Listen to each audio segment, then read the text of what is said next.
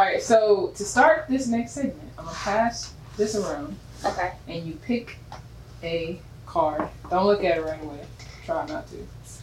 And then we'll read it out loud. This is your card. So face it down? Yeah. Of course he smells. Okay. Wait, that's face up. I didn't look at it. I didn't look at it though. She cheated. Yes, she did.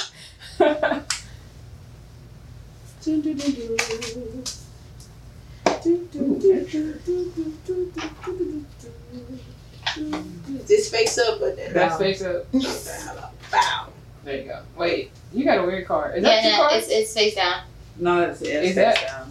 Is that one card? Yeah. This It one. looked like 2 or 3 cards. Oh yeah, there's 2 cards. That's 2 cards. Oh. Okay. Or 3. Oh. Yo, that's so funny. funny. Okay, we'll start with you. Because yours seem exciting. Oh, okay. So the reason why it's excited is my life word is creativity. And it Okay. says here, creative life. Wow. The artist's way. People frequently believe the creative life is grounded in fantasy. The more difficult truth is that creativity is grounded in reality, in the particular, the focus, the well-observed, or the specifically imagined. Okay. So what do you feel like that means in your life right now? For me, like where I get my inspiration, when I create. So it's not from just my fantasy, right? Something from either reality. Like I'm very sure I'm gonna write a piece about this today, or something in particular. If I just focus hard enough on something, I can create it. Yeah. You know, like I can get it from my mind to right here, like that. Cool. So mine is recovering. In recovering from our creative blocks, it is necessary to go gently and slowly.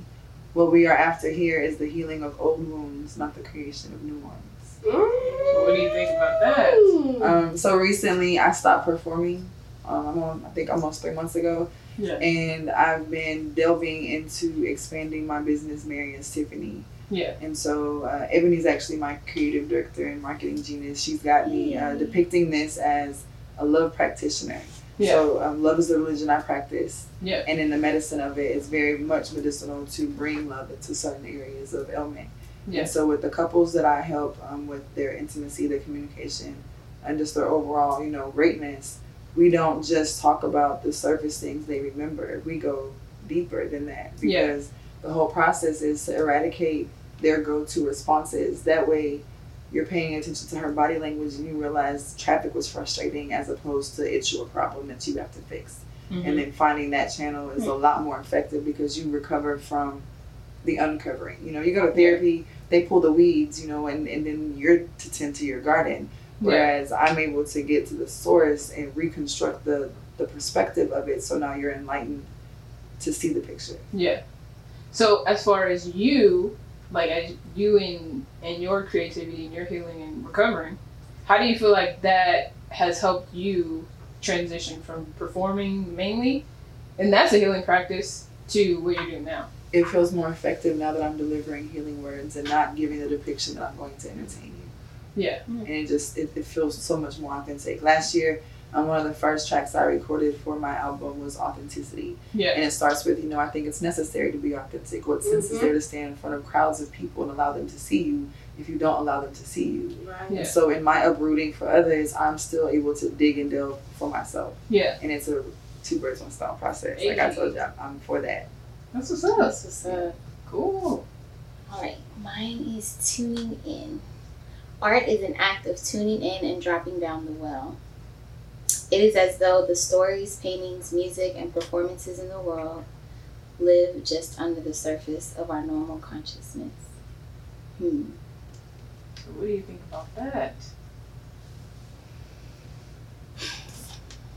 I feel like this is an everyday thing, like tuning into your environment to know what to do next. I mean, a lot of people are just living life not tuned in. They're going day to day, going to jobs, and they're not tuned in. Like, oh my gosh, I need to sit down, look at the sky, thank the universe for where I'm at. A lot of people are trying to catch something that they're not tuned into right now, and then they look up and they're like, damn, it's already 6 months into 2019. Yeah. Well, why? because you're not tuned into your environment. Yeah. You're not, going outside and planting something, or just sitting outside and putting your feet in the grass. If you don't have those options, just going to a park. Yeah. Because some people live in apartments, they don't have all that, but just going into nature, or getting around your family and feeling the pulse and what everybody's feeling. Because a lot of times you go to family events, you get around, hey, how you been, what you been doing, but you're not really feeling your sister. What is she really going through? Ooh. So that's how I feel about that. Okay, got deep on us. Yeah, that passion came out. So as far as like acting, you told me about how you, and I watched the video, I was like, wait a minute, I ain't never heard you talk about acting, and you just busted on screen and it's killing it. So like, how did that happen? So a good friend of mine, Erica, reached out to me. Yeah. And she asked me to do it. I was like, no. When I was younger, my mother tried to get me into singing and this and that, but I went through a lot in life. I created a lot of social anxieties or anxieties around my performances and my craft. And so I was just like, no, I didn't think I can do it. So she was like, I really need you to do this. So I have the worst procrastination issue in the world. So I will read a script. So I was like, okay, fine. My anxiety about it was so bad that I didn't read this. I read the script when she first sent it to me, but I didn't practice until like 2 nights before, over and over and over. And I just got into, I don't know what happens. Like I feel that character. Yeah. Like channel. Yeah, it just comes into me. Like all of a sudden I'm Brandy, like walking around the house and it was like, oh, hey Brandy, like it's just one of those things. And when I told my family about it, they were like, you've always been like, that's always been you. Like that's always been your thing, singing, acting, entertaining. Like they used to say I was annoying, but it wasn't that I was annoying. It was just I was always entertaining. I was always, all up in everybody's face, but it's just when you're for something, the universe is just going to put you there whether you like it or not. Yeah. Mm-hmm. It's just what's going to happen if you're aligning. Mm-hmm. If you're aligning to the frequency that you need to, or you're going to just hit the wall and hit the wall and hit the wall. Until eventually you give in. Right. Exactly. So tell us more about the film. What's it called? What's it about? And who is Brandy? Okay, so it's called 30. Oh, I seen that. Yes. It will be airing in September on Amazon Prime. Hey. So check it out. Hey. Brandy is a single woman that is just a very open, free-spirited type of woman that just kind of goes with the flow based on the person that she's dating as far as monogamy, Polyamory. That's kind of what she's into. But that's really her role right now. And then she has a best friend that she's trying to support through a really bad breakup, something like that. They're kind of going back and forth. But yeah. So that's who she is. But she's super free-spirited. Yeah. Like, she kind of reminds me of the free spirit on Girlfriends. Mm-hmm. That's kind of who she reminds me of. Okay. That's who I would say she is. And 30 is basically turning 30, dating. Are you married to the person that you wanted to be with when you were, in college, or all these different things? When you turn 30, who are you? Right. And a lot of us are going through that. Like, who are you when you're 30? You think you have everything figured out when you're 30, and then 30 shows up and you feel like you're still 21. Mm-hmm. What have I been doing with my life? Yeah, that's crazy. Yep, and is it yep. LGBT? Is it like an LGBT? It's definitely queer. Okay. Definitely. We have some straight roles, gay roles, lesbian roles, open roles. Everything you can think of, it's interracial. Not really into spirituality. I mean, there is some spiritual stuff that's in there, but it's not like Christian based, but there's some spirituality in there too. She kind of just puts all of it. And therapy. Who put it together? Erica Randall. Okay. Cool. Yeah. That's what's up. Yeah. Hey. September, Amazon Prime, y'all. I'm gonna save my free trial to September. I'm gonna wait on it. I'm gonna hold it. Hold out on Hold that. out on it. Okay? That's what's up. Okay, let me see. Nurture. I got nurture. My card is nurture. As an artist, I must be very careful to surround myself with people who nurture my artist, not people who try to overly domesticate it for my own good. For my own good. That's interesting. What does that mean to you? Yeah. That's interesting. So, dang, that's pretty interesting. So, I think for me, it basically means, and I think just me as an artist, because whenever they talk about the artist way, it basically talks about like your inner being, your inner soul, and that's what they're, talking about.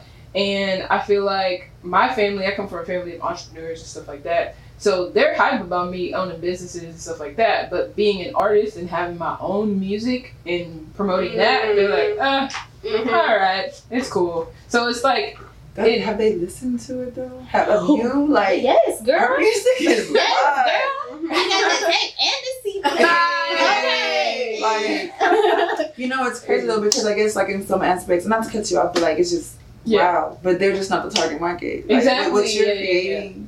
I feel like all the stuff that we create, even I just text your wife. It was like, let's get in the studio. Like the things that we create right now, like if it was just for what we have access to, then it would be nothing and no value, and it'd be like, whatever. Not only that, in my book Spark a Dream, I have this chapter called Be Your Own Cheerleader. It's going to be some things that only mean something to you, and that you have to motivate yourself. And when you reach your goal, only you gonna clap, and that has to be sufficient. Yeah. You know what I'm saying? Yes. That has to be sufficient. Yeah, that's very true. Because I've been experiencing that. Because like I definitely feel like I'm transitioning to more of being an artist. More like for me, this is me being an artist. Home. Yeah, and like for a while, for years, I've had this place for 2 years now, and for the most part, I've been helping other people all the time, but I haven't been utilizing it for myself. And so now I'm starting to like, okay, I'm gonna do my podcast, I'm gonna have my EP, I'm gonna have my stuff, and be a creative myself. There you go. Send Tiffany some stuff, some airplay on the radio, Hey, on the FM station. Like you literally, but you know what? So the construct, like I started Told You for Families before I had a job or an apartment. Yeah. And everybody was like, well, wait till you can do this. Wait till you can do that. But I'm like, but no, because I know what is needed. Yeah. Help me get it. Exactly. But like, even like the constructs for you, you've been creating. Like you have a whole archive of poems. She was me in the apartment. I had the studio in the apartment complex. She was coming over recording. Like she's seen in the closet, bro. Yeah, literally in the closet. Yeah, and make it hits. Literally. Yeah. So and I've just released my first EP. I've been doing this for like over 10 years. Yeah, but think about it. Like Jamie Foxx was an actor first, but he had a whole archive. Yeah, that's like, true. and I think that's genius. Like between him, Martin, anybody that like hits the screen just so they become a household name, you'll go back and find it. Like we might be late on the stuff that was created, but it lives. There's still that residual. Yeah, that's cool. So, do y'all feel like growing up gay has affected like your self-confidence, your self-esteem in the area of like career-wise and following your dreams? Because I feel like it could. I feel like it does. For me as an artist, as a music artist, I think about like people have told me like the world's not ready for you. You should be in the background, or you should be somebody's songwriter, somebody's producer. Maybe they'll let you be on stage or whatever, be in front of people.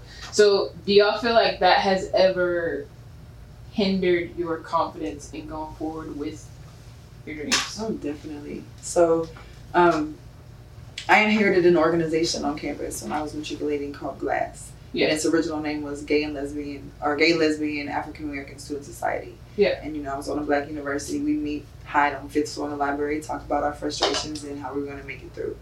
And when I inherited it, I also inherited some straight students. So it became gay, lesbian, and straight students. And we would meet every week on the yard. And I made a really big transition to making sure we were present.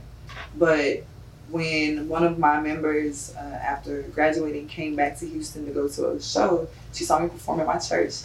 And then she was like, you know, I write too. I'd love to go to a production or something where I can share my work. Yeah. And just so happened it was a particular, you know, day that she could go somewhere. So she meets me at the venue. She stopped at the door.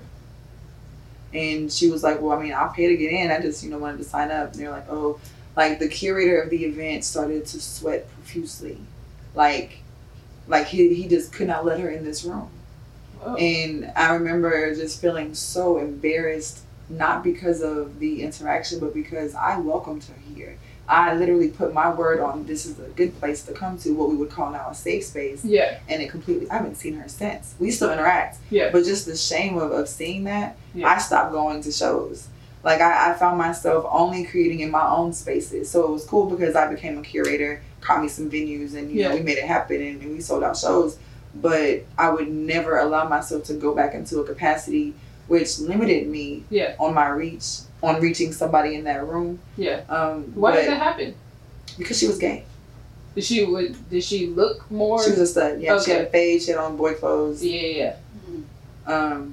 She still gives her words, but not to the capacity that she could have. Yeah. And I know I'm a defender. Like I literally have seen issues my entire life and done something to fix them. Yeah. I recently got my job involved in the Pride Parade, which was historical for me because in this city they don't do what the company does. Mm-hmm. And so I've endured all types of backlash and retaliation from me making a stance. But so I would say my being gay does not prohibit an excuse for me to say, oh, I can't get this done, I can't get that done. But I know in my younger days it definitely was a hindrance because that was something I wasn't trying to fight. You know, if you believe it is. So if you believe this is not okay, then let me not be in your presence. Because what you're not going to do is knock it down. Yeah. But at the same time, I feel like I, you know, begrudged somebody an opportunity that I could have advocated for. Yeah. So yeah, kind of. Yeah. Ooh. Not really. Just because I guess my makeup, you know, but I'm very open about it. In my, you know, career and stuff like that, I haven't experienced discrimination about it. At least not to my face. Mm-hmm. You know what I mean? So yeah, I'm the same way. I never thought of like when I go for a career advancement, I never like, oh, they're gonna think I'm gay. You know, they're gonna see I'm gay and not give it to me. It never crosses my mind. Matter of fact, before I go in there, I feel like I have to represent for gay people. You know what I'm saying? Mm-hmm. To create a bigger avenue for them to advance, like put more people who look like us in leadership positions. And then I think about, you know, black people too, like I gotta go in here and represent for us. That's how I feel. And then I go in there, kill it, and then boom. Hey, that's a conversation too. Real. And I'll say I definitely think it has affected me, because one, I feel like there's a seed that started when I was a child, as far as like hearing my family talk about gay people, whenever they'd see like a masculine woman, oh, that's sick, or a feminine man, that's sick. So you're like, okay, something sick is going on. You talk about me, you don't know you're talking about me, but you talk about me. So, you know, and all this different type of stuff. So overcoming that, and then growing up wanting to be an artist, a music artist, and you don't see anybody like you, and then people are telling you, ain't nobody like you, and it's not gonna happen. So you have to, like, basically know that 9 times out of 10 you can't depend on network to get you there. And I've experienced a lot as far as wanting to perform in Houston and dealing with stupidity from people. Like one guy I told you about who I was cool with as far as poetry, when I first had the desire to perform poetry when I was like, I think I was like 21 or 22. And we were cool until I came out, and then he was like, you're gonna burn in hell for your lust because you're drunk off your lust for women. And I'm like, wait a minute now, I'm still a virgin. I was a virgin for a long time after that too. So I'm just like, wait, how? And basically it was like blackballed. There's a situation where I was in the community with after all the shootings happened with like Michael Brown and stuff like that, and I went and I wanted to they had a conversation about black relationships, and basically at some point somebody's like, well, men is over here acting like women, twerking, and women are acting like men, and all this gay stuff, whatever. They talk about gay people, and I stood up and said what I felt, which I was like, gay people are one minority, and I don't think they have anything to do with straight people's relationship. So whatever. but I still wanted to work in the community. And I went to the front and was like, you know, how can I be a part of this community?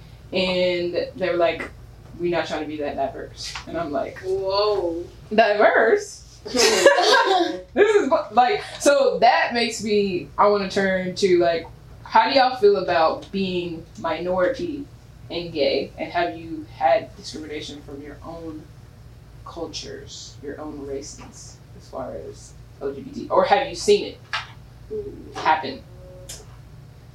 You ain't seen it. No, so I'm mixed. So that's already. That's a whole, and I grew up in South Park. Hey, South Side, South Side. But that comes with a whole story. It comes with so much because I'm biracial. I'm an Afro-Latino on top of that. So I didn't understand why my dad was black and spoke Spanish. I was so confused. And people at school, they were like, you ain't really black. You're Mexican. You're just a dark Mexican. Wow. Okay, so then the Mexicans didn't want to deal with me because I was too black. They really... So I already had that type of issue growing up. And then my mother didn't raise me, and she's white. And she's very ignorant when it comes to different cultures. For example, she didn't really think that I was black because my father's from Cuba. Yeah. So she's American white. So my mom is born in Belgium, half Native American from New Mexico. I didn't know that. Ooh, Yes. wow. Pot over there. So my grandfather on my mother's side was in the military, and he met my grandmother in Belgium when he was stationed there. Yeah. Okay. My father, he's from Cuba. He came down from Cuba when he was like 13. He was in the military and met my mom in Colorado Springs, where I was born. Hey, me too. That's why I was born at too. Hey, girl. I just went there for my 30th That's birthday. so rare. Military base. Okay, yeah.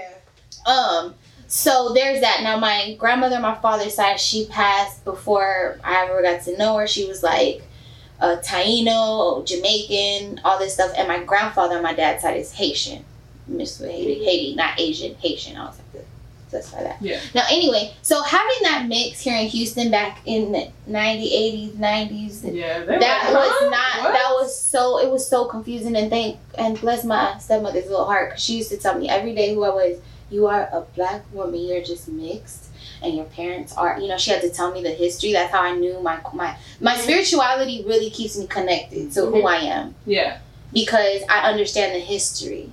You have to go back to Africa. It's an African tradition. So she really wanted me to understand who I was. And my biological mom didn't really understand that because that's not her culture. Yeah. And they were married for a short period of time, and my dad wasn't very into, teaching people about who he was. He was just Cuba. He was just who he was, But for me, it was really hard. It was really, really hard. Then coming out as gay, like that, I didn't even care about that. That was like, you got to accept all of this. I'm already all mixed up. And then y'all already done cut my hair. And, in third grade, yes, they used to pull my hair. I'd be walking down the hallway. They'd pull on my hair. Wow. Like, it was bad. I was a misfit in high school. So when it was time to, come out to be gay, it was like, okay, who want to fight about this? Like, what's up? Like, Yeah, she can literally KO. Okay. How many KOs you got? only one. Okay. Only one. But yeah. But for real.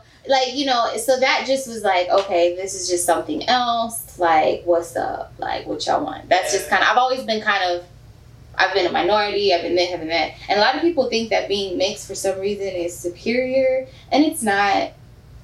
It's not. It's degraded by both sides, or for her sake, all of them. All every of side. them. What side do you pick? Okay, let me tell you this, and it is so normal in the Cuban culture to ask a mixed person who cleared your blood or who purified your blood. So when I get around, and it's just a comment, like nobody gets offended by it, and they'll come and tell me, so who cleared your blood? Or I don't know how to say it in English, but delantar la raza, and they're asking like who uplifted your race or who purified your blood. And it's like mean? That means my mother did. Tainted. That means my mother purified my blood because she's white. She's white. So she cleansed my blood a little bit because she's white. Oh, So wow. if she wasn't, it'd still be considered tainted. So it and that's the thing. Like, to me, it's super offensive, right? Yeah. But I feel like for them, it's just their culture because I would of think the it would be the racism. Cuban. persons, if they're Cuban, they would say your Cuban father cleansed your blood, not your white mother. That's what I would think. Well, it's just being. I mean, every you have to remember we were colonized, so everything purifies is white, right? Everything it's white. They're so associating the terminology with clean. Yeah, clean, exactly. But I mean, for me, like I'm proud of my Black roots. Like when they tell me that, it's like, no, that there's no cleansing over here. I'm just mixed. Like, you know, but they're referring to my mom. And it could be the Blackest person in the room that will ask you that. Wow. Yep. I've never heard that question. Me neither. Yep. That's interesting. So you get it from everywhere, but it's still the blonde hair, blue eye thing out there that's supposed to be. That's it. You know, skin bleaching and all that stuff. Yeah, I mean, it's product of what we went through. I think it's kind of similar to like now I'm processing, like I can tell that you're biracial, so like which one of your parents is white, you know what I'm saying? That's what it sounds like is it your mom or is it your dad? Yeah, that's what they want to know. They want to know which so that's how we would ask it sounds way less offensive, right? Like which one of your parents is white, because I know you biracial, right? So that's what it sounds like how we would say it, like people typically be like, I hate to even say mixed, because dogs are mixed, people are biracial, right? So, or like, what are you? What are you? Like, what? Or they try to be more politically correct. What's your ethnicity? I hear people say that. What are these so many syllables? Get on my bitch. I hear so much. What you mix with?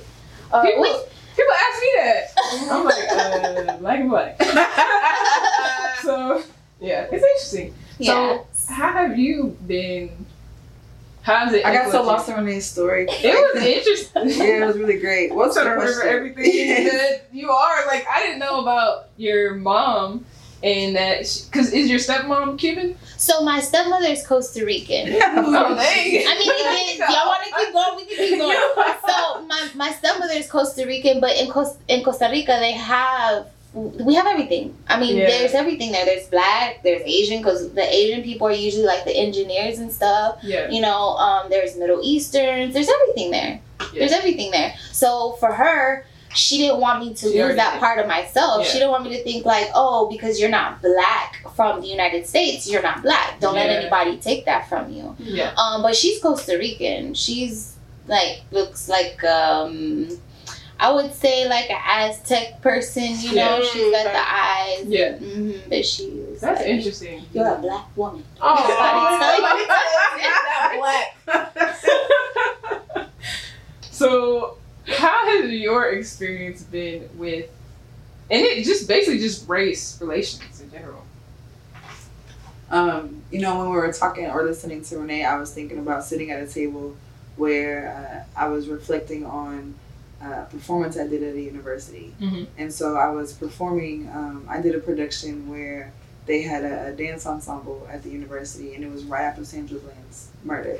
Yeah. And so I asked them to incorporate snippets that we would recreate in the song, so you would hear her voice and say her name. And so while we're doing the pregame before the event, I'm sitting at a table, and all the ladies that are in the dance production are, you know, talking or what have you. And the girl sitting next to me, she's like, you know, oh yeah, I'm just not used to being at a university where I can wear, you know, skin tone tights. I'm used to having to wear like, you know, white people. And she's like, you know, 18, 19, but that's how she whispered it right next to me. Yeah. And so I go to this event to celebrate someone's birthday, and I was just like, I'm just so pissed off about this little girl thinking like she was going to mask some stupid comment or that I would be offended by it. And so the lady that was sitting to my left is a white woman, and she was like, why would you say that? You're not white. Now I have grown up literally on that spectrum of, okay, you're not Black. Yeah. Because you know your mom white. You ain't one of us because your blood ain't clear. Like, so the whole concept is, okay, well, I learned Spanish when I moved to Texas, and everybody thought I was Latina because I wouldn't talk to none of y'all, and I cussed them all out in Spanish. You didn't know that. But just the concept, like when I was a child, I was bullied. My hair was long, my eyes are green. Kids would ask me, you know, why I was so dark skinned, but my hair was so light, and I said I was German. Like I literally, like I grew up denying being Black, literally. Wow. Okay. And I was like, because I got taught on like my mom being called a nigga lover. Like, Wow. like I didn't understand these things, and I come home and ask the Because you questions. grew up in Alabama. That's Yeah, why I'm from Alabama. Y'all. Damn. Like, if you black or How white. did you do that? You black How did or you white, grow up in okay? Alabama? Well, I mean, I didn't. Woo. I got stepped on in Alabama. I grew here. Wow. But like for 12 years, this is what it was. I remember going home, probably like when I graduated high school, and they had like extended NASA and Boeing, and they had all these engineers. That's one of the, like Huntsville, Alabama is one of the places you go if you want to have a profession like damn near rocket science. Yeah. And I remember seeing Indian people and Asian people in the airport and was like, where'd they come from? Yeah. You know, because you just didn't see stuff like that. Yeah. Not where I grew up. Yeah. So I know, like in that aspect, it's been really different. But I date black women. I've never dated a white woman. I've never been in a capacity to be attracted to or have a conversation with one. I talk to my mom. Yeah. But like even like the lady in the hospital I mentioned earlier, like I didn't even expect her to listen to me if I had something to say because she's white. Like I enter a room and feel as uncomfortable as she does. Yeah. But the conversations are never received as that because I'm mixed. Yeah. It is literally labeled, I pass the bag, so I get access. I have this, privilege. I do not. Yeah. And it's just as defaming and degrading because that white lady said, oh, you're not white. I don't know why she told you, like, why she had to hide that from you, because you're definitely not one of us. Yeah. And that's just, that's what it is. Yeah. So I checked other probably until I hit 30. So what I you didn't check fit now? in. It depends on what I'm doing. Interesting.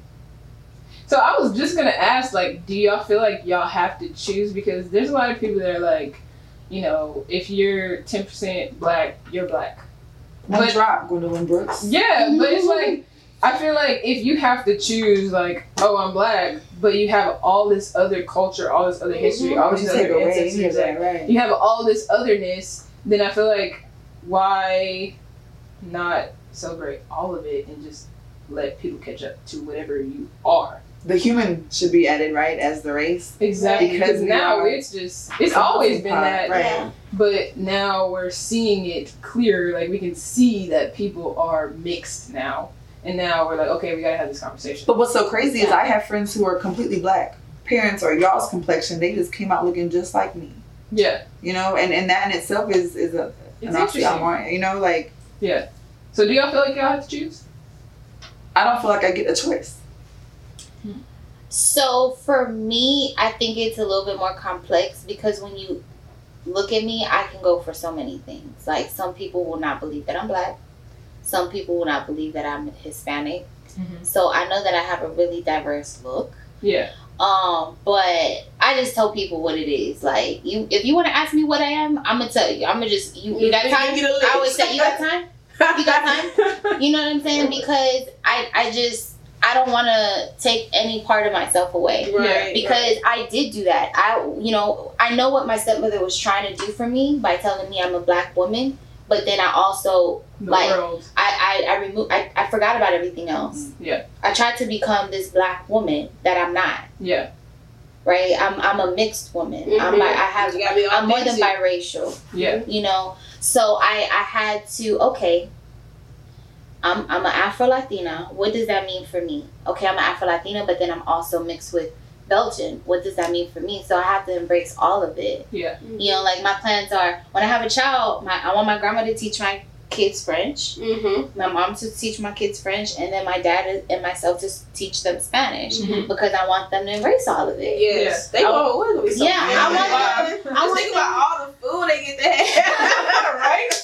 And it's just one of those things. Diversity doesn't hurt anybody, right? So I don't feel like we have to just choose a side. We don't. Like, I feel like you need to find out, get the DNA stuff, find out everything that you are, because you might find out, man, that's why I really like this type of food. Yeah. Because I got like 1% Chinese. I love Chinese. You know what I'm saying? Right. I might be half like And you know what I'm saying? These are true things that you just never know about yourself. So I feel like you should just embrace everything, and then if you have something predominant that you want to identify yourself with for an easy answer, then fine. But man, it's you are like a manifestation of your ancestors, of so many different aspects of things. Why would you want to consolidate it into one thing? Yeah. When you're just multifaceted. Yeah. Don't do that for nobody. Yeah.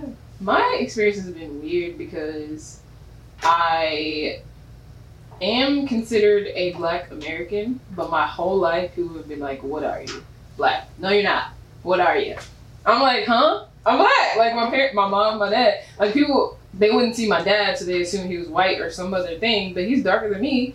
He just has curlier hair than I do. But he's from New Orleans. So then it's like, okay, so what am I? Because people will not accept this answer of me being Black. So like, what am I? And then I started to do more research about like that there's a possibility, or pretty good possibility, that Africans came to America far before Columbus, and that they started to mix with Native Americans, and a lot of Black people are indigenous.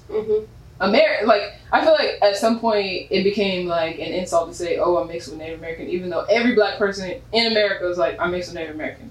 But I feel like there's something real about that, because where'd they go? I was like, "Where's all the Native Americans? Like, where did they go?" And I think that they are in Black people. Like, we are the same thing a lot of times. So a person like me wouldn't be a surprise, because that's our culture. And then in New Orleans, it's French, it's, you know, all kinds of stuff. But all we know is Black. Like, I don't know. And I had to do research to figure out what all that is.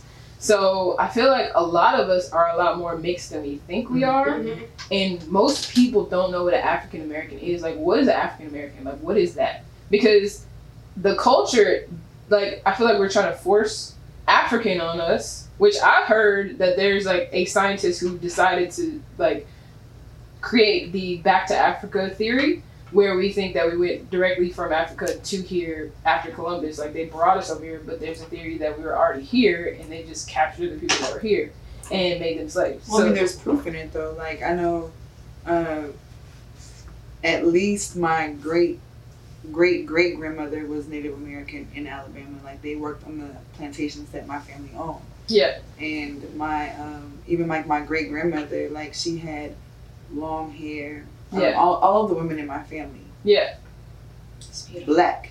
Yeah. Long hair. Grows like water runs. Yeah. But just the concept, like, you know, no, everybody didn't come off the boat. Exactly. Some of us definitely were here. In here. Yeah. For a very long. Like, I have a and I mean, like, yeah, like, even like my great aunt and my father, like, they talk about how, like, they know about stuff that don't make no sense to me. Like, how do you know this plant growing from your sidewalk is what you put on your hand if your wrist is sprained? Like, how do you know that? My daddy told me they used to put spider webs on cuts to keep their skin together from scarring. Wow. Like, how insane is that? There's no book teach them that. Like, they are innate. Yeah. Folklore, Sable has a great grandmother. Saying, like, she looks just like Sable. She has a long black or white hair, and she looks so Native American. Yeah. But it's like it looks just like Sable. Yeah. Just like Sable. I have a great grandmother like that. This is not that far. My grandpa's grandma had long white hair. And also, I found a picture on my dad's side of a great grandfather. He literally looks like a Chinaman. And I was like, that's why I love Thai food. That's what I was actually gonna say that New Orleans, there's a lot of Asian blood because but he was black. He looked Black, but he looked Chinese. He looked Chinese Black man. I mean, come on now, Black people have like every shape. Like, you cannot look at somebody and know their culture. Like Hispanics, you can tell, you know, by the nose, the shape of their eyes, you can pretty much get the derivative of their line. Yeah, but Black people, no, our eyes are shaped like chestnuts, almonds, slivers. Everything. Little bitty lines. Like, Black people are everywhere. All everywhere. Yeah, like, literally. Yeah. But it's literally the presence of everything. Yeah. But then it's the culture that adds to it, like how you said, Afro-Latino, right? So you have Black people in Cuba, they gonna speak Spanish. You have Black people in Asia, they gonna speak Chinese, Japanese, and all those other languages. But they're still Black, but that's their culture, you know. Black is the baseline. I think that's where the race and ethnicity thing come in. Like, you have your race and you have your ethnicity, but it's like, what is your culture? Because to me, your culture is like who you are. Like, what you look like is your race, but your culture is who you are. I like that, because they don't say American African. They don't, like, you know, it's not a second thought. Yeah. You know? Yeah. It's interesting. So, I have another question for you guys. All right. Okay. Bring it. As far as family goes, what do y'all think about gay marriage and having children as gays? Who want to go first? Right. Y'all all like, y'all ready? Okay, you go first. Me? Well, I'm married, so Yeah, so clearly. I'm pro gay marriage. But when it comes to children, I think we don't give children enough credit on what they want. I don't think that I'm gonna like force any type of spirituality on my children. Is that part of the question? No, basically, like as a gay person, how do you feel like?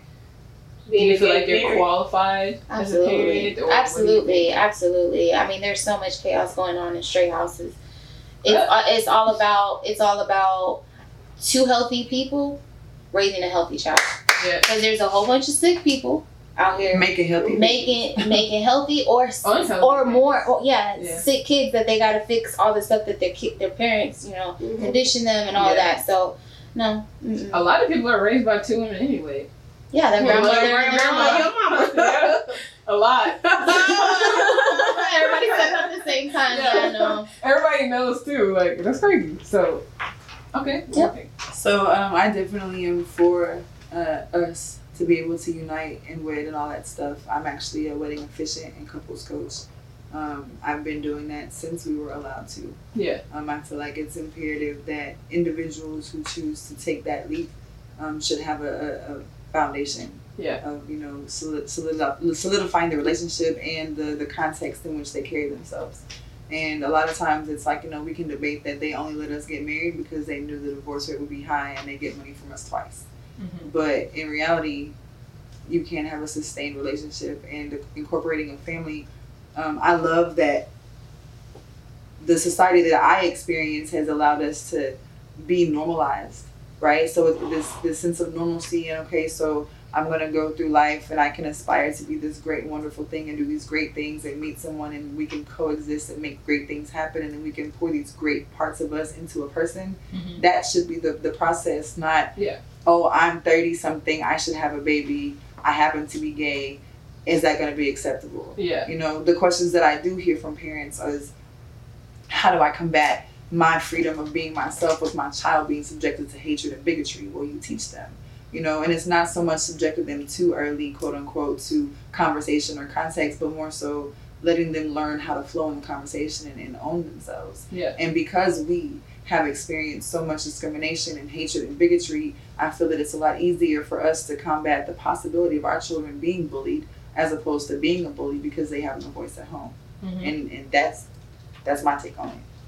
Okay. So do you see yourself ever having a child? Yes. Like your own child, or not your own child, but a child? I think I'm not opposed to natural birth, but I wouldn't be opposed to claiming someone's child that was put before me as my own as well. Yeah. The same innate that we have of kind of like Avatar, like where our hair touches and we're connected, like just the simplest of embrace that we allow ourselves to give. So you are mine because you were called to me, as opposed to me going through that process. But I would rather go through the process, but still not take away from, the openness that I would give for adoption or even fostering a child to great places. Awesome. Okay. So. Uh-oh. All right, so I'm for gay marriage. Now, the only apprehension I have when it comes to the children is that I always have this thing in the back of my head, I just don't want to taint my child, right? And that's because of my own internal spiritual battles I have, right? And so, however, I'd be like, I know I'm gonna be a great mom, and I know whoever I marry is gonna be a great mom too. But then it's like, that exposure. But then how you said, most of us are raised by two women anyway, mm-hmm. And then it's like I always think about how do. What would I cut, intimacy, would I kiss my wife in front of my kids? All this stuff, these questions come to me, how would I handle it? Or, now when I have my niece with me, it's I make I have this distance because I just don't want her to be confused. I have questions when she go home with her mama, Mama, why, So, that's the only thing I have. But do I think I'm qualified? Yes. Do I have all the traits? Yes. Do I think we'll have, a loving home, the child won't be hurt? Yeah, but it's just that back of my mind, I wonder what would be their take on relationships and stuff like that. I don't want to do anything to damage, a child, because then they have to deal with that. Yeah. So I think every parent has that, like, not all of that, but not wanting to damage their child before they can take care of themselves, which I think is like straight people ain't even doing that great of a job either. I know, right? So like, and I get it, because like I think that I want to have a child that looks like me, but I'm not trying to be pregnant. So I'm not. Right, I'm all about it. I'm not Y'all can take these eggs, take all of them. Really? I'll be like, hey, can we figure this out? Because I'm not trying And to. this is definitely not a stud thing or an androgynous thing or a dominant thing, because I know a lot of studs who still have that maternal instinct and enjoyed the process. Yeah, there's some. Yeah, and I know some feminine women that are like, no, ma'am, I know. I'm good. Yeah, I love children. I don't want to be pregnant. I would rather my wife carry a child, but I don't want mine to look like me. Like, how can it look like me? Egg splicing, and you can do the fertility transfer for her to be a surrogate. And they recently launched this program where lesbians and gay men and transgenders can go through the process of fertility treatment, and it be covered by their insurance, which I think is so miraculous. My job did that. So shout out to people catching up. But even like with beforehand, it was like, okay, so if you had a medical issue, then your partner could carry your baby. So I mean, it was like technicalities they've been trying to like finagle to the surface. So, but now it's a lot easier. So, when you're ready. An egg or something? Yeah. So basically, like, you'd have a petri baby, or they take your egg and they implant it into. So there's artificial insemination where, like, it's like a petri dish. They take the sperm, make sure it's, whatever it needs to be. It takes like 1 million sperm to get just one kid, though. That's crazy. Like, you're 1 in a million, mom. Literally. Okay. That's crazy. So you can go through that process, which is very, very expensive, or you can do intrauterine, which would be maybe like if you have a brother or someone who does favor you, that's how the DNA stays yours. There's all kinds of concepts, but then it's like your uncle baby. Yeah, so that's creepy, right? But and that is another conversation. It's like, do I go to the cryo bank? Is my homegirl that I fell out with in 3rd grade, her son's gonna be my daughter's sibling? Like, I have to talk to her again? Like, you don't know, because like even the aspect of what we call beautiful or acceptable, like. We take away every avenue of just finding ourselves in love and creating love. We want to picture it to be what we find to be perfect. Yeah, I might just find me a baby that looks like me. Hey, you a little bit. Hey, baby. I got this. Well, I wanted to kind of touch on something, because I heard damage the child, and it really hurt. It hurt to say it hurt because I don't think that anything that we're doing is damaged. Like, I don't think I'm damaged. Yeah.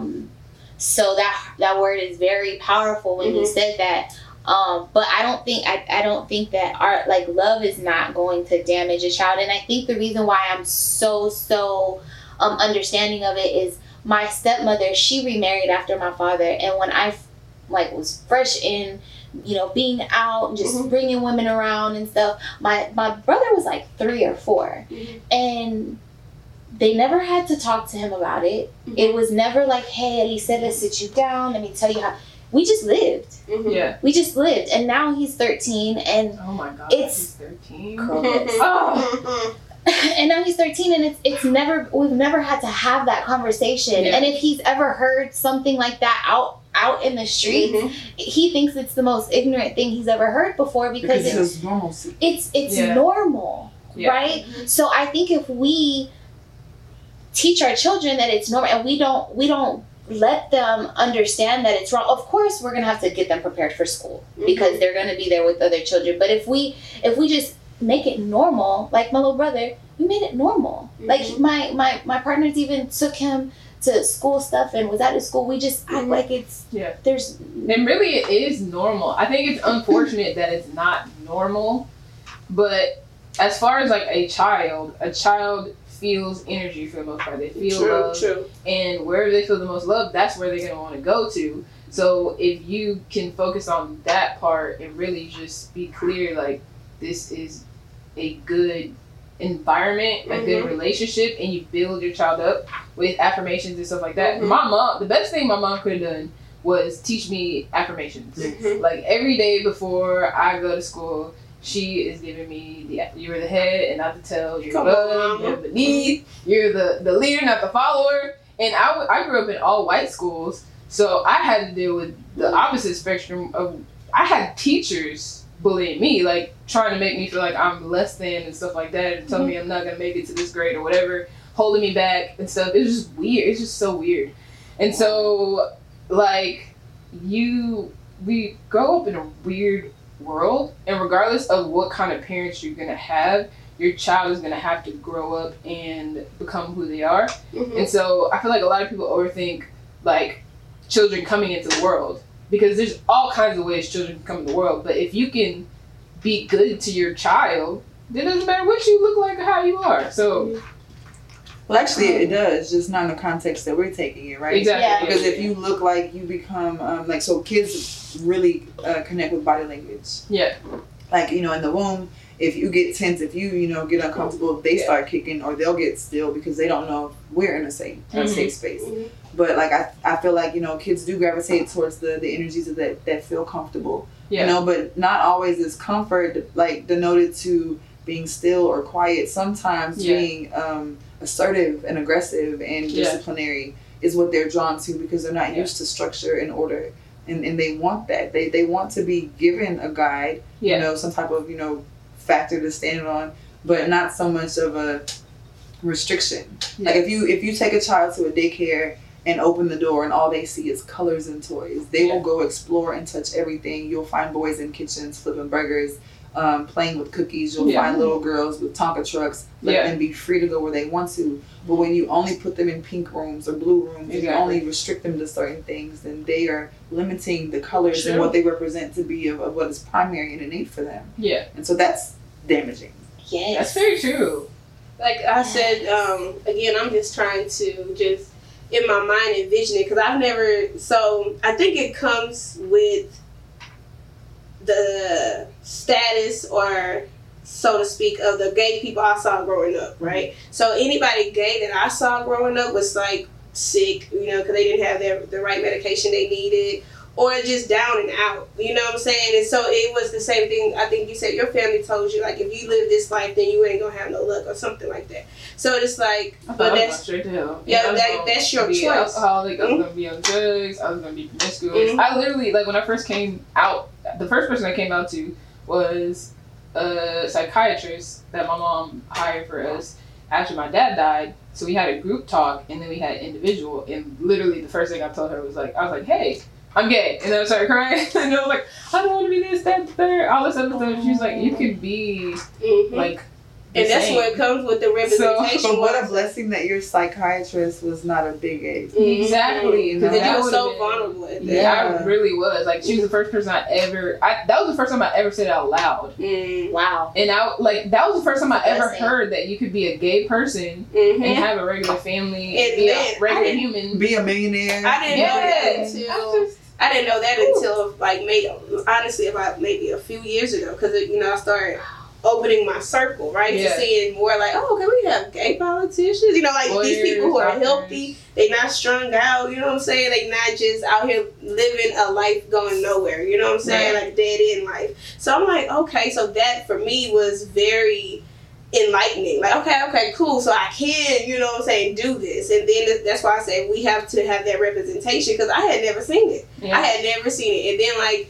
And then when I first came out, then my life became just like going to the club, doing drugs all the time, you know what I'm saying. So it's like, so it's needed, like it needs to be seen. I feel like we need to have mentor groups, like I know we have some safe havens for like homeless LGBTQIA people, so, or teenagers. And so if we had like a mentor program of older LGBT people who are successful, I think that would be very impactful, because they need to see it. Like, this can be you. Like, you can grow into this. Like, you don't have to go down that path. You don't have to work at a call center or sweat all day. You can run your own business. You can be on TV. You can tell people what the weather's going to be like. You don't have to look like them. Exactly. Yeah, for sure. Yeah.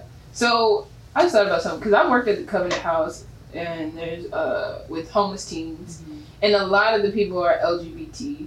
9 times out of 10 they got kicked out of their home when they came out or got outed, right? Yeah. So have any of y'all experienced being a part of a gay family? Yes.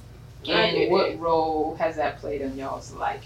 I wanted one, but I didn't get one. It's never too late. It's never too late. I wanted one. So when I was 18 years old, that sweet mate that I had, we would go to Wendy's on Scott Street like 2 in the morning, get some chicken nuggets.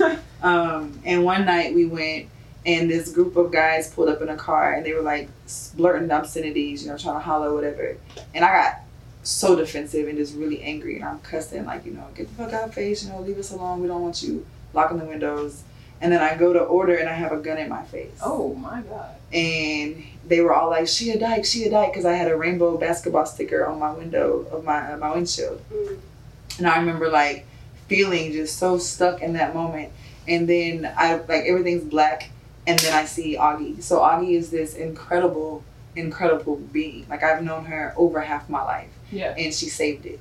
Like, she literally pulled me into glass, and we would meet in these small corners of the library on the 5th floor and talk about certain things and like really coming to know who we are. And I developed this voice, always been this person. Yeah. But she literally pulled me out of it. Well, this was like the beginning of L Word, for those who have seen it. And she invited me to meet some friends on a Sunday. Yeah. And so I go to this lady's house I don't know, but immediately I walk in, and there's studs and femmes and women with wigs and makeup, women in house coats, like just people. That sounds beautiful. And they've got tables in the living room. Couches are pushed back to the wall. There's 3 tables, dominoes, spades. People are just having a good time. Yeah. I went every week. That was church for me. Wow. And when my first girlfriend, it was not a great experience. Yeah. I never associated with abuse until after the fact, but it was very much so that, and they helped me. Yeah.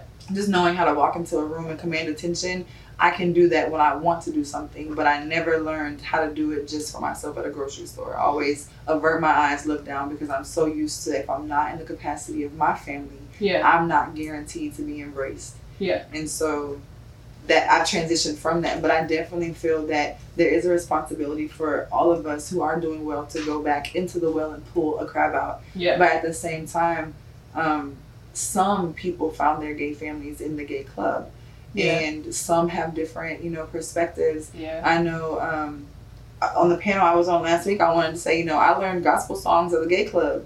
Hey. Because the drag queens would sing and dance to them. You know what I mean? And that, I wasn't raised in church. Like, I didn't start going to St. John's until 2004. Yeah. So 2 years in college, I'm in it. Yeah. And I know all the words because we all singing it with them, but I was not raised in the church. Yeah. But I grew up here, But yeah, having a gay family for me was amazing because it was full of women. Like, there were guys that would come to certain functions, but it'd be like 20 women in this townhouse. Yeah. And everybody did something like, man, FBI girl, she was so fine to be. Because she was an FBI. I loved authority, own what you're doing. That confidence, that passion you speak with, it sounds good. Yeah. It sounds like I can follow you, Yeah. And then nurses and doctors and engineers and IT people and educators and just people who happen to be gay.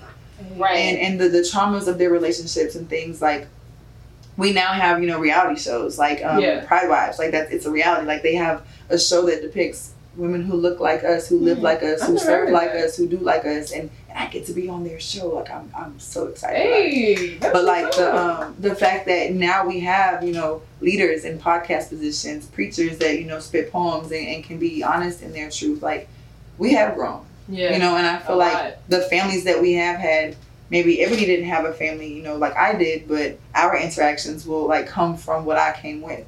Yeah. So yeah, big influence. That's what's up. So, have you had a gay family? No. I mean, I had a small one, but I have really good friends. Yeah. I can't say that they're like my mom, not necessarily like that, but I have really good friends. You're one of them. Yeah. Yolanda's one of them. My friend Maurice is one of them. That when I tell you, there was times I couldn't go to my family because I was struggling with things that my family really didn't understand, and they were there for me. You know what I mean? Maybe not necessarily having to do with being or being of a different sexual orientation, but just meeting successful people that are, you know, gay people that are in the community. One just retired from the Air Force, and the other one is a teacher trainer. Yeah. And I mean, when I say they just, you know, it's like, you're my sister, you know? Yeah. So, yeah. I think you're definitely the closest thing I've ever had to, like, a gay mother. And, like, you got a baby. Well, now I know I got a baby. That's funny. But seriously, we met, like, right when I was coming out. Mm-hmm. And when I tell you, it's been, like, 10 years. It would have been horrible. Yeah, it's been, like, 10 years. Like, it's been, like, 8 years. Probably longer. I think so. It's been a long time. Yeah. I think that's why you're a mom. You were like 22. Yeah, you're like 22, and I was 20. I know I was 20. Okay. And I had nobody, like, no real humans. I was on YouTube watching YouTube videos and stuff, but that's not the same as having a person to talk to. And we'd be talking on my house phone about all kinds of stuff. You had a landline. I had a landline. That was back in the day. I had a landline. Can I talk to Amber? Get off that phone. Landline, for real. But yeah, like I it was awesome. Like we always had long conversations, like hour-long conversations about all kinds of stuff that I was going through. Like, you're there, very protective. Even now, like, it was just like, there'll be years where we won't talk to each other, and then you just pop up in my life at the perfect time. And it's just been, I appreciate it. My Same. She taught me a lot too. Like, you introduced me to, like, The Secret and The Secret. Yeah. You know, and that was back in the Gap. That was 10 years ago. Yeah. So. Yeah. It's interesting. My baby. Hey, I got a child, y'all. Hey, how you gonna bring that to the table? Well, you know what? I think I have a lot of kids. I just don't. I don't call them that, but I would have to say, like, even when I go out, a lot of people they just come to me like, hey, like, oh my god, like, this is going on, or this may not be going on, or the last thing I told you, and you told me that it was gonna work out, it didn't. What you told me wasn't gonna work out, it didn't work out. I should have listened to you, you know. And so I feel like I just have that nurturing. Yeah, like yesterday, Kia had a freaking sinus infection, and I'm over here, come here, Kia, let me see it. Let me make sure it's a sinus infection on her face. You know, like, that's just me. Like, that's very just motherly, very much so. Yeah. Yeah, they said in a past life I had like 9 kids. Oh wow. So how many kids you trying to have this life? So I did want to have a lot, but you know, it's very expensive, especially for lesbian women. So I should be like Octomom. Could you handle that? Oh my god! At one time? Right. Well, you know, the all universe. Them friends. The universe just wants, you know. But Sable said 2. I say 3. Sable definitely wants to have one. Yeah. And I'll have the other 2 if she just lets me have that third one. I want 3. That's funny. I want to have a boy and a girl. Because there's a lot of people that are like, oh, I want a boy. A lot of people just want a boy. I don't know what that's about. But I would like to have a boy and a girl. I want a daughter. That's it. What you want? Babies. Babies, right? You know, that's how I feel people. too. Yeah, little people. So I had a dream. I have a sleep disorder that prohibits me from getting to REM sleep. So when I dream, it's more like visions. I had a dream when I was about 20, and there's like this long entryway, like the foyer of a house, and all I could hear is little feet smacking on the hardwood floor. Wow. And there's like this little, there are 2 little kids. They have heads full of hair. I don't know if it's a boy and a girl. They're gorgeous though. Yeah. This big fluffy curly hair. Yeah. And I just remember like that embrace. I've never hugged anybody and it feel like that. And I love hugging. You know. I know, right? They just already came and said hi to you. Yeah. That's what's up. Okay.